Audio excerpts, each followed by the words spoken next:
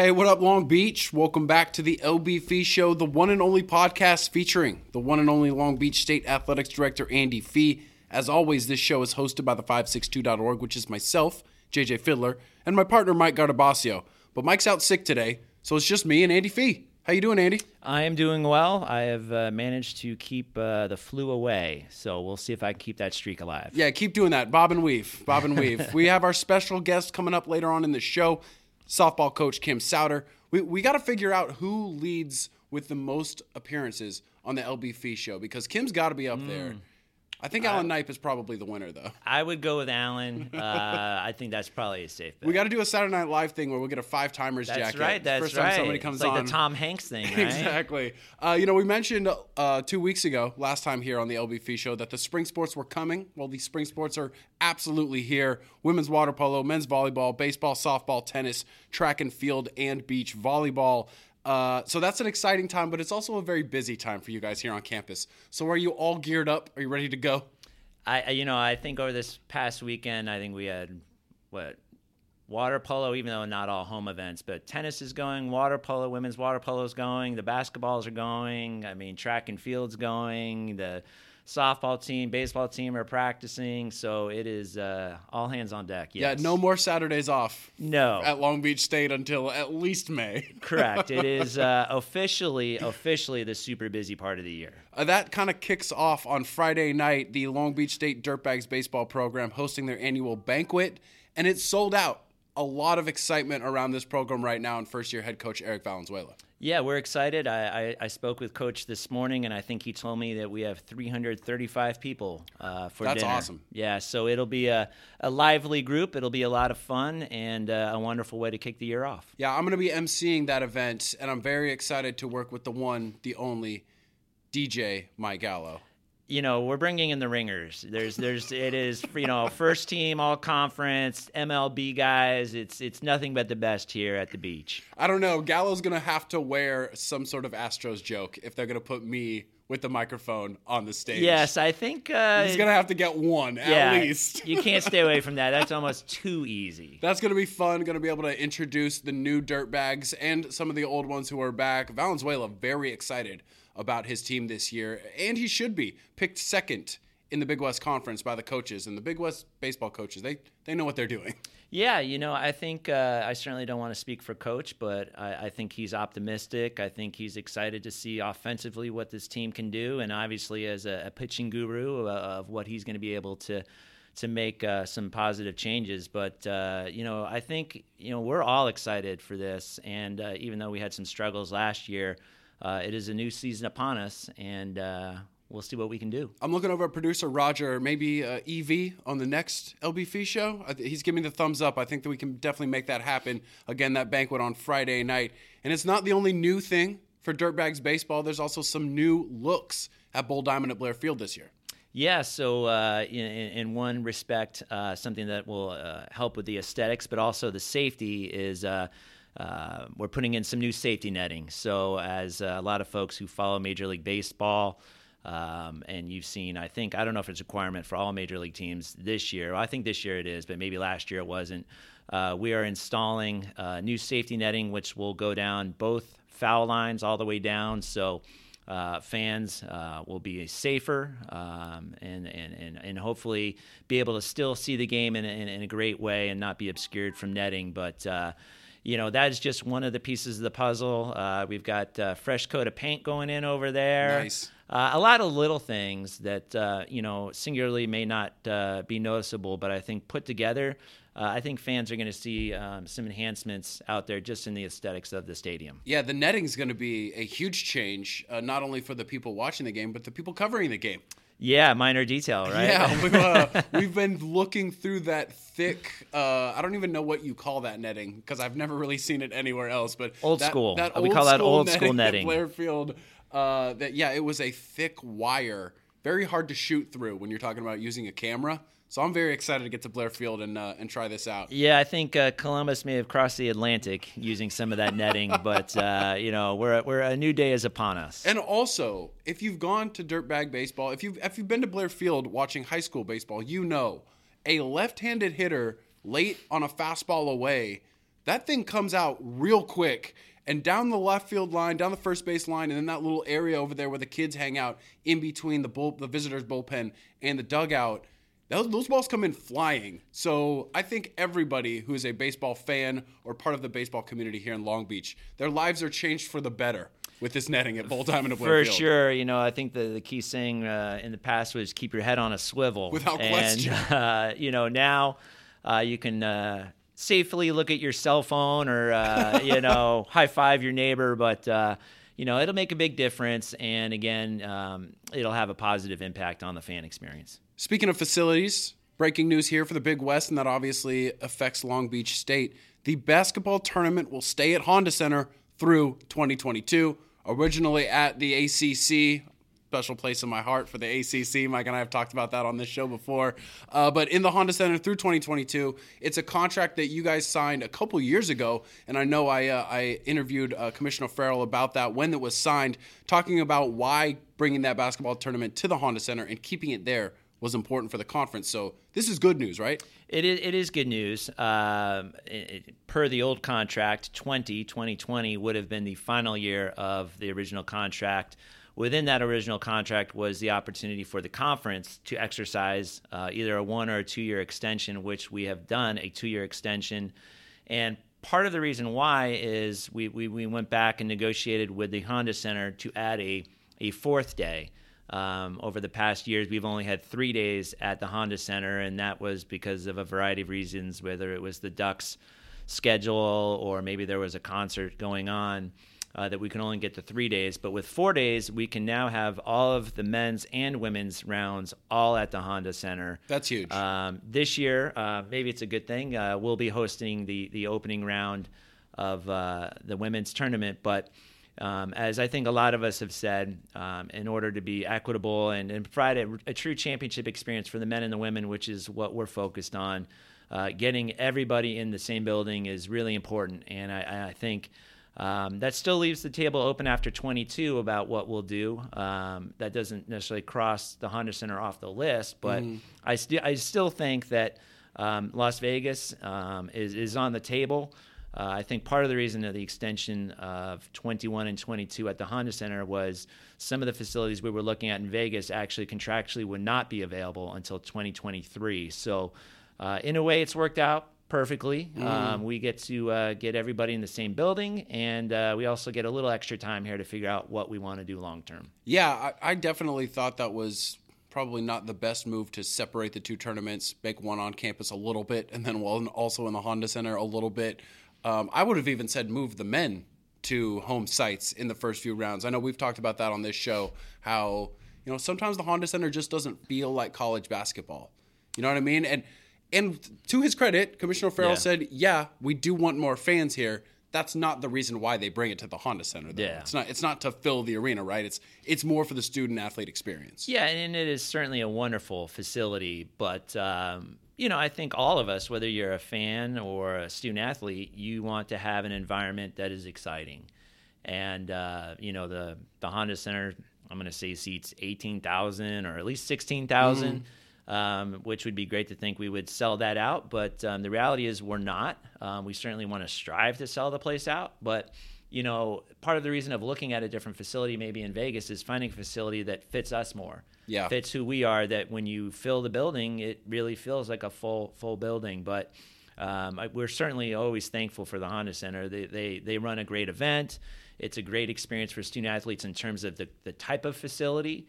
But I do think, again, the key thing is getting the men and the women in there together because, last year, I was talking with Coach Cameron and, it's great we make the opening tournament or the opening round of the tournament, but no offense to Fullerton, but, we're playing Northridge at Fullerton. And, that would be like, the inverse happening. I can't imagine that those two teams would be excited to come to the Pyramid and play. Yeah, nobody wins in that sentence. Nobody wins. It's not to make excuses, but it's not what I would call a championship experience. I think the schools put on good events, but it doesn't have that feel. Yeah. And we certainly want, whether it's a men's sport or a women's sport to get the best possible championship experience. And I think moving forward in 21 and 22, the Honda Center is going to deliver that. We will be at Honda Center this year, and obviously we'll have a special basketball March Madness episode of the LBF Show coming up soon as well.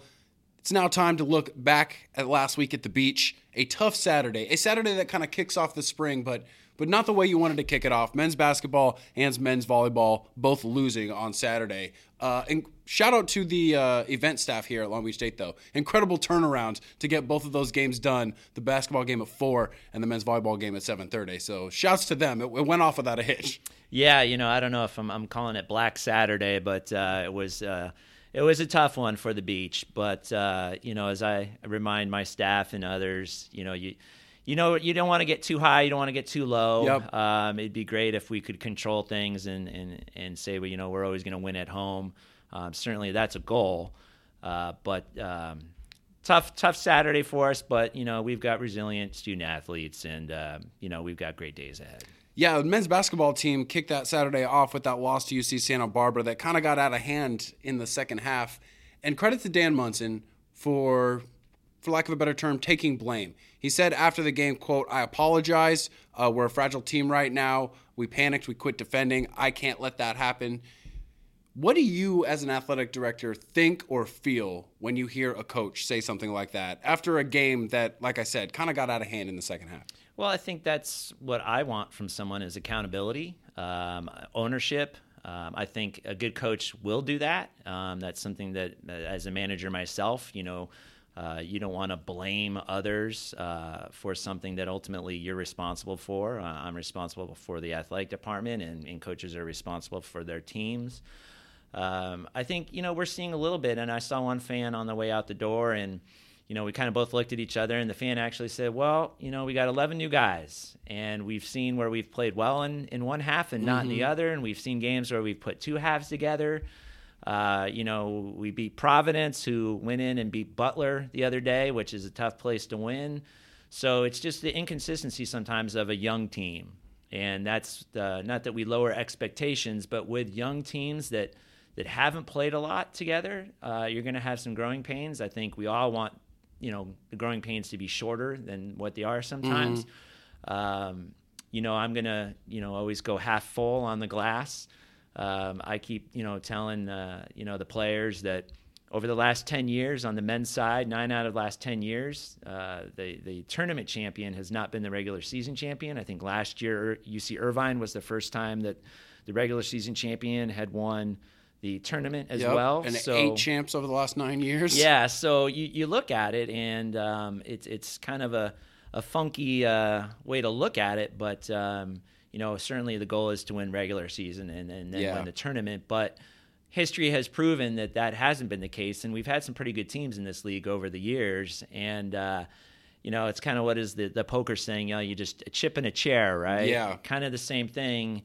If you can, be playing well at the end of the season in this league, you're going to have a chance in the tournament. So I think what we really just need to do, and this goes for what I think our coaches preach across the board, is just get a little bit better every single day, and then put yourself in a position where you've got a chance. And I do think, as crazy as it may sound, some people might think I'm nuts, but we have the talent. We just need to get kind of young players to understand what it is to be consistent in terms of effort and following through. And I think they do want to do that, and I think we're going to get there. I think they're going to get there eventually. I think the men's volleyball team is closer to getting there than I thought they'd be this early in the season. They played that nightcap against number 8 UCLA, and they lost in 4 sets, but it was an extremely close 4 sets. It was actually the Bruins going on a 4-0 run at the end of the first set, and then a nice 5-0 run in the heart of that 4th set that really changed the entire game in front of a raucous crowd, an absolute great atmosphere and environment at Walter Pyramid. Unfortunately, that did snap the 45-game winning streak for men's volleyball in the mid. Alan Knipe, unconcerned with that, though. He was much more about, does this game get us ready for the rest of the season? It's so cool to see this team be the defending national champions in that they're definitely not resting on their laurels. Alan Knipe is out there with that underdog have dog in you mentality. Like the look in his eyes after that match said, I want to go get another one, not, hey, don't you guys remember that we won 2 in a row? Yeah, and I think that is, it's all about mentality. And I think Alan has done a tremendous job over the years doing that. And, it was kind of like what I said a little bit last year, when we won the championship at Pauley Pavilion, and the expectation was, hey, we got to win another one. Well, yeah, but you're going to have to do it differently. Mm-hmm. And every year you're going to have to figure out whether you've won 2 championships in a row or you haven't won any championships in a row. You're going to have to figure out ways to do it differently every single year. And I think Alan is optimistic. He always is optimistic. But I do think that what I have seen, and I certainly am not a volleyball expert, but I've been very impressed by the mentality of guys that haven't seen a lot of court time who have stepped up to the challenge. And I expect, knocking on wood for the fans at home, that if we stay healthy, that it's going to be another exciting year. I don't know where we'll end up, but I know it'll be exciting. Some good news from women's basketball. They split their games last week and actually won an exciting game against UC Riverside here in Long Beach, a double overtime victory. Sophomore Justina King taking over that one. It extended their win streak to 4 games. That didn't get snapped on Saturday, but now they're in position. They are tied for second place in the Big West Conference, just 2 games back, so they could really make some noise again. Another team, and even asked Jeff Cameron, go back and listen to the LBF show from about a month ago where Cameron was very worried or concerned in that his team wasn't healthy enough to perform their best. They are performing very well right now. You mentioned women's water polo a little bit. They are starting their season, and they're already 5-0. They got wins over Loyola Marymount and San Jose State at the UCLA mini tournament last week. Orsi Hertzgelt leading the way. The sophomore had 9 goals in those 2 games. Women's tennis getting their Big West Conference season started at Rhodes Tennis Center. They lost on the road to nationally ranked USC, but then came back and beat UC Davis. A really good showing for them at home, kind of getting that ball rolling for them in conference play. Men's golf, freshman Clay Sieber was able to lead the beach. He was a top 20 finisher there in Arizona. And then we got to mention indoor track and field. They were in Washington at the UW Invitational, and Jason Smith made some school history. The senior went 25-7 in a quarter in the men's long jump to tie Kamani Briggs for the all-time record here at Long Beach State. This week at the beach segment, everything coming up this week on Wednesday. Men's basketball is going to be at Cal Poly, and women's basketball is going to be at Cal Poly on Saturday. Women's basketball needs a win there against last place Cal Poly to keep pace with UC Davis in the conference standings.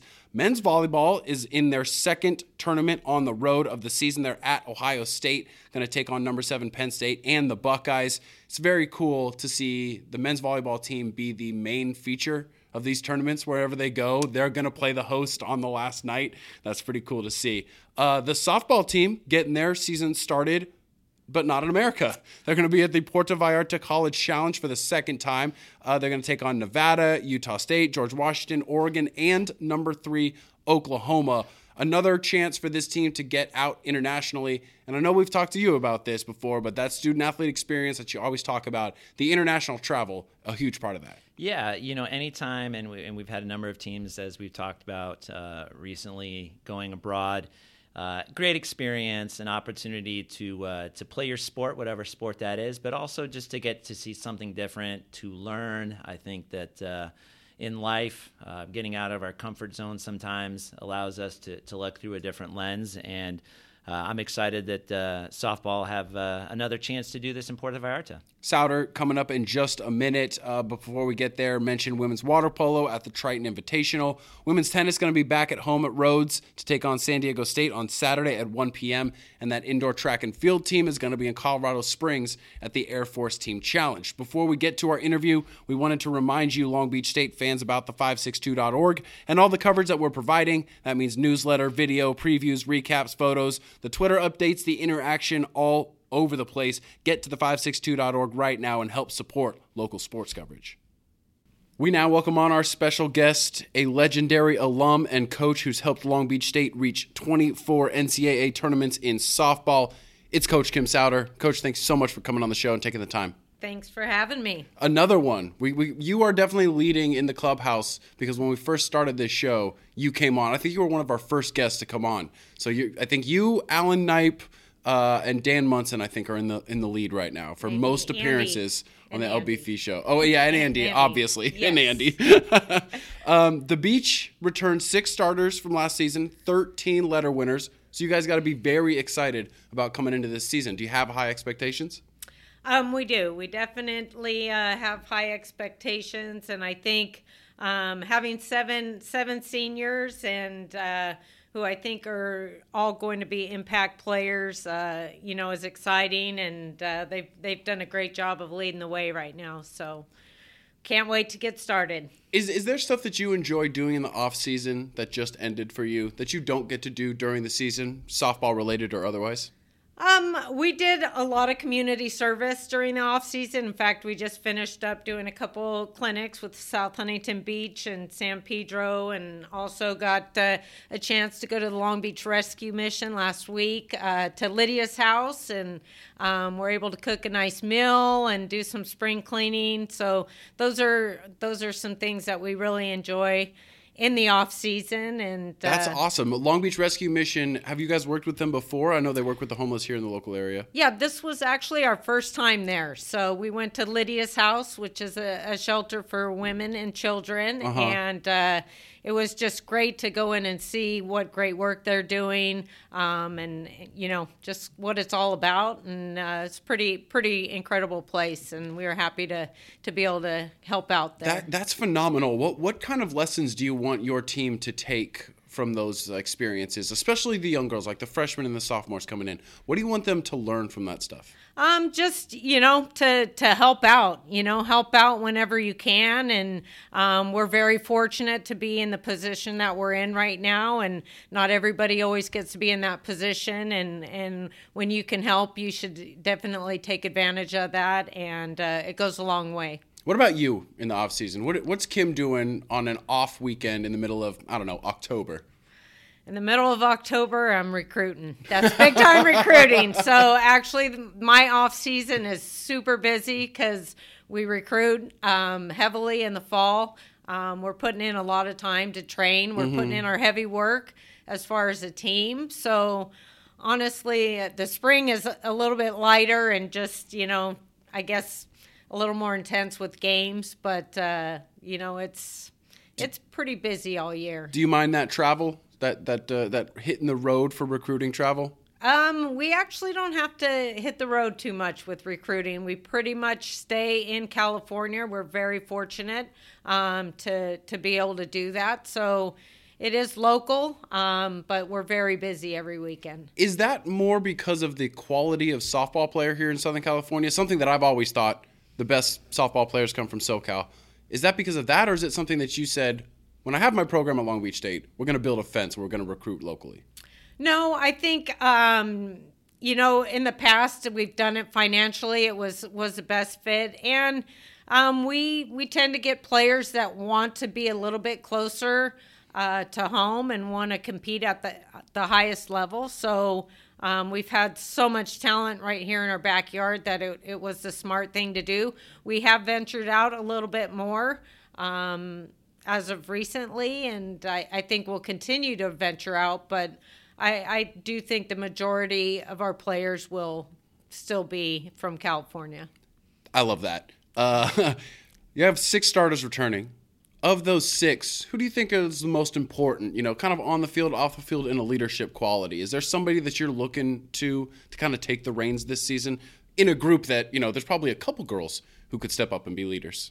Yeah, I think in the circle, Kelly White and Ashley Coleman have, pitched the majority of our innings last year. Yeah, you guys are returning like 98% of your innings pitched from last season. Yes, and we also have veteran Devin Magnet, who always comes in and is very steady and closes out a lot of our games. So she's been with the program for 4 years, knows what our expectations are, and does a phenomenal job of leading the way with her maturity, and she's just a very smart player. She also strikes out a lot of batters, and I know that's kind of where both baseball and softball are going now, trying to strike batters out more often than, getting contact and stuff like that. Have you seen that, in that the pitchers are changing? Because you have the, interesting view of being a player and then being a coach and kind of seeing the game grow. Have you seen the way girls approach pitching change? Yeah, I think every pitcher has a different style, and of course we love to have those strikeouts, and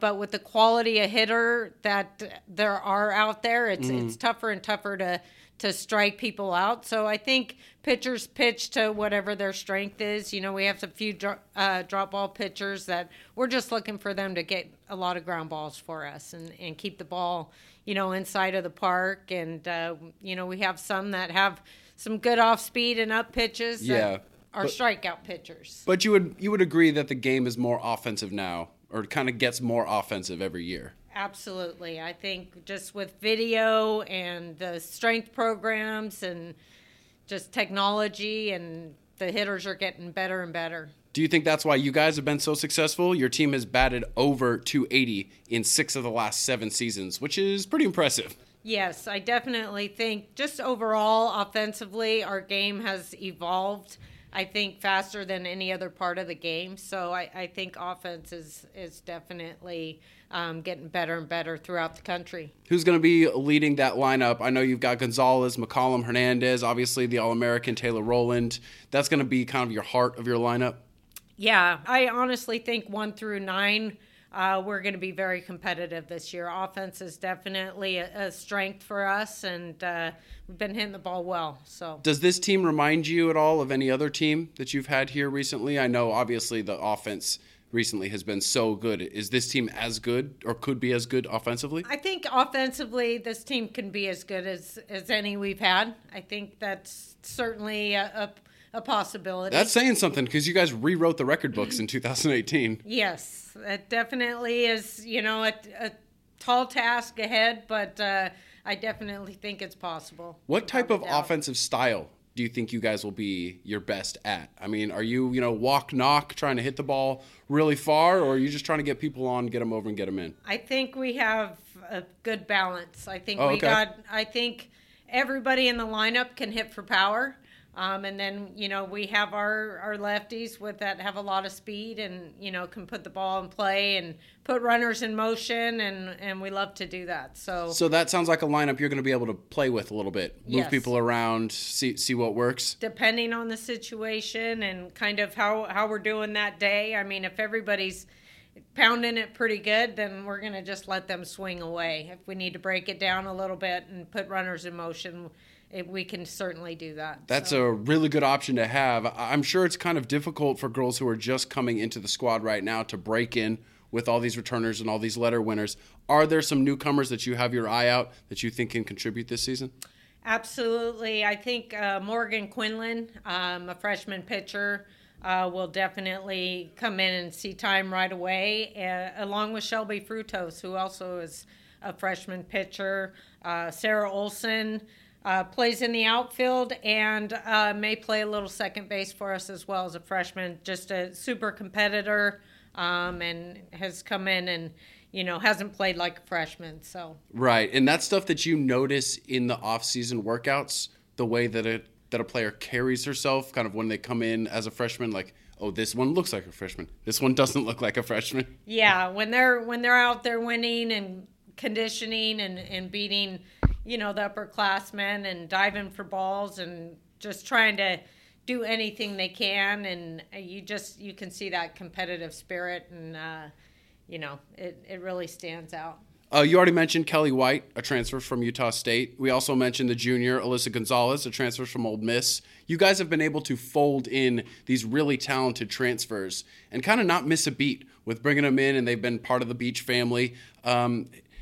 That's been difficult for some coaches, right? The transfer rules in all of NCAA sports are changing right now. How have you, as a coach and kind of with your program, dealt with transfers, bringing in fresh talent, and not having it be a disruptor and kind of more of an addition for you guys?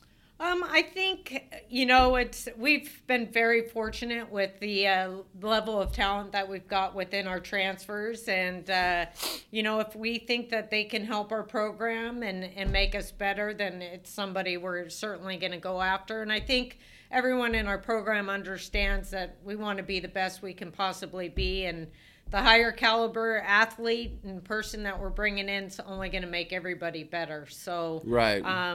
Yeah, we've just been absolutely so fortunate with transfers coming in, fitting in right away, and contributing right away. So in the Big West, I know that there's a style that wins, but it seems to change every year, right? Like one year it's a really dominant pitcher, and then like you guys in 2018, it was you just hitting the crap out of the ball. What do you think is the most sustainable style to be successful in the Big West and against rivals like Cal State Fullerton?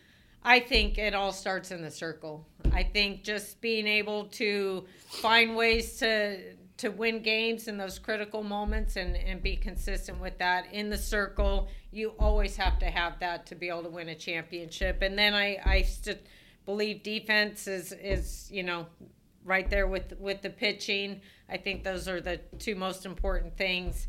And then hitting, hitting's going to win you some games, but I think you need the pitching and defense to be consistent enough to win a championship. So you guys have had an incredible program, like I said, trying to reach your 25th NCAA tournament, but obviously a good program is more about just good people, right? Absolutely. And you have a really cool connection in that you're an alumni and a coach, so you've been around a lot of different types of Long Beach State softball players.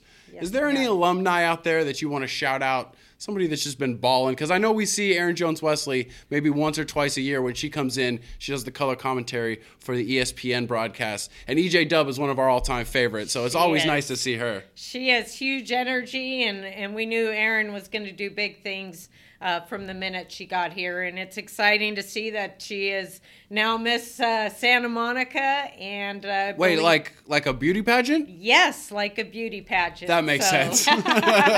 Yeah, so EJ Dub. But Miss Santa Monica, and just believe was runner-up in Miss California. So wow, that's incredible. Yeah, she's doing big things, loving what she's doing, and we're super proud. Yeah, she's always really good on the call on ESPN. Oh, yeah. Especially when we're there, like when they come in, ESPN, they broadcast from the complex. The press gets to sit right next to them. So you kind of get the behind the scenes view, of what they need to do to look prepared on television. Yes. And she's very good at that.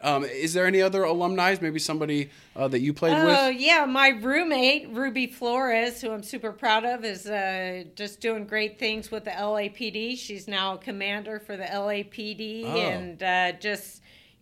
really a big part of our program, gives back, goes and speaks to the team. And, it's our alumni is a huge part. Obviously, they paved the way, and we're super proud of all of them. Well, that's great stuff, Coach. Really appreciate you taking the time. I know you're busy as the season approaches. We'll definitely see you out there on the diamond. Take care and good luck. Thank you. Bringing Andy back on the show. We're wrapping things up for the LBF show. Like we always do, it's food recommendations. And I guess since it was Super Bowl yesterday, recording this on Monday, it's a perfect time to ask you, what'd you eat this weekend? Very unhealthy. Maybe that's a few listeners out there are with me, but those things on a Super Bowl Sunday, whether they're wings or burgers or pizza or anything like that, I think I had all of the above. We're all fooling ourselves when we lay out that fresh cut vegetables. Yeah. It's like, where's the ranch, though? But here's where I'm going to give a recommendation. The recommendation is this week I'm going to, with Nicole and I, we'll probably get out and grill up some shrimp. Ooh. Do a little salad, do something a little healthier choice there. Nice. And, I'm a little bit like, who was it? Bubba, wasn't it Bubba? Yep. Lemon shrimp, chicken shrimp. Different types of shrimp. Yeah. I'm a big shrimp guy, so we're gonna try and do something a little healthier this week. Okay. And then I'll be feeling that much better, right? So do you shell before you barbecue the shrimp? Usually, yes. Shell it? Okay. Although, some will say that leaving the shell on enhances the taste. That's what they say. I'm not sure. I don't know. I don't know if my palate isn't advanced enough to tell the difference, but I do think about that quite often when we do when we shell them. We shell them, and then you put them on the skewers. You got to soak the skewers though, because those things light on fire very quickly. Soak the skewers, they get them in there, and then you put the vegetables next to them, and the juices of the vegetables make sure that's the key. Yeah. That's the key right there. My food recommendation is the spicy guacamole that they sell in the front of Vaughn's. When you're leaving Vaughn's, there's that little refrigerator section, and they have the bag of chips that looks like somebody's abuela made it. Oh, yeah. And just put it in a bag and just laid it there. Spicy guac with those chips. It's second to none. I don't know who's making that guacamole, but good on you. It's always a good call. I've fallen for that many a time myself. It's an impulse buy. It completely, and it's brilliant. Brilliant marketing by the folks at Vaughn's. Thanks again to Kim Sowder for coming on the show. Producer Roger. Lindy stopped by and helped produce as well, so shout out to her. Appreciate it. Andy, thanks so much for having us. We will listen and see you guys in 2 weeks for another episode of the LB Fee Show. Take care, Long Beach.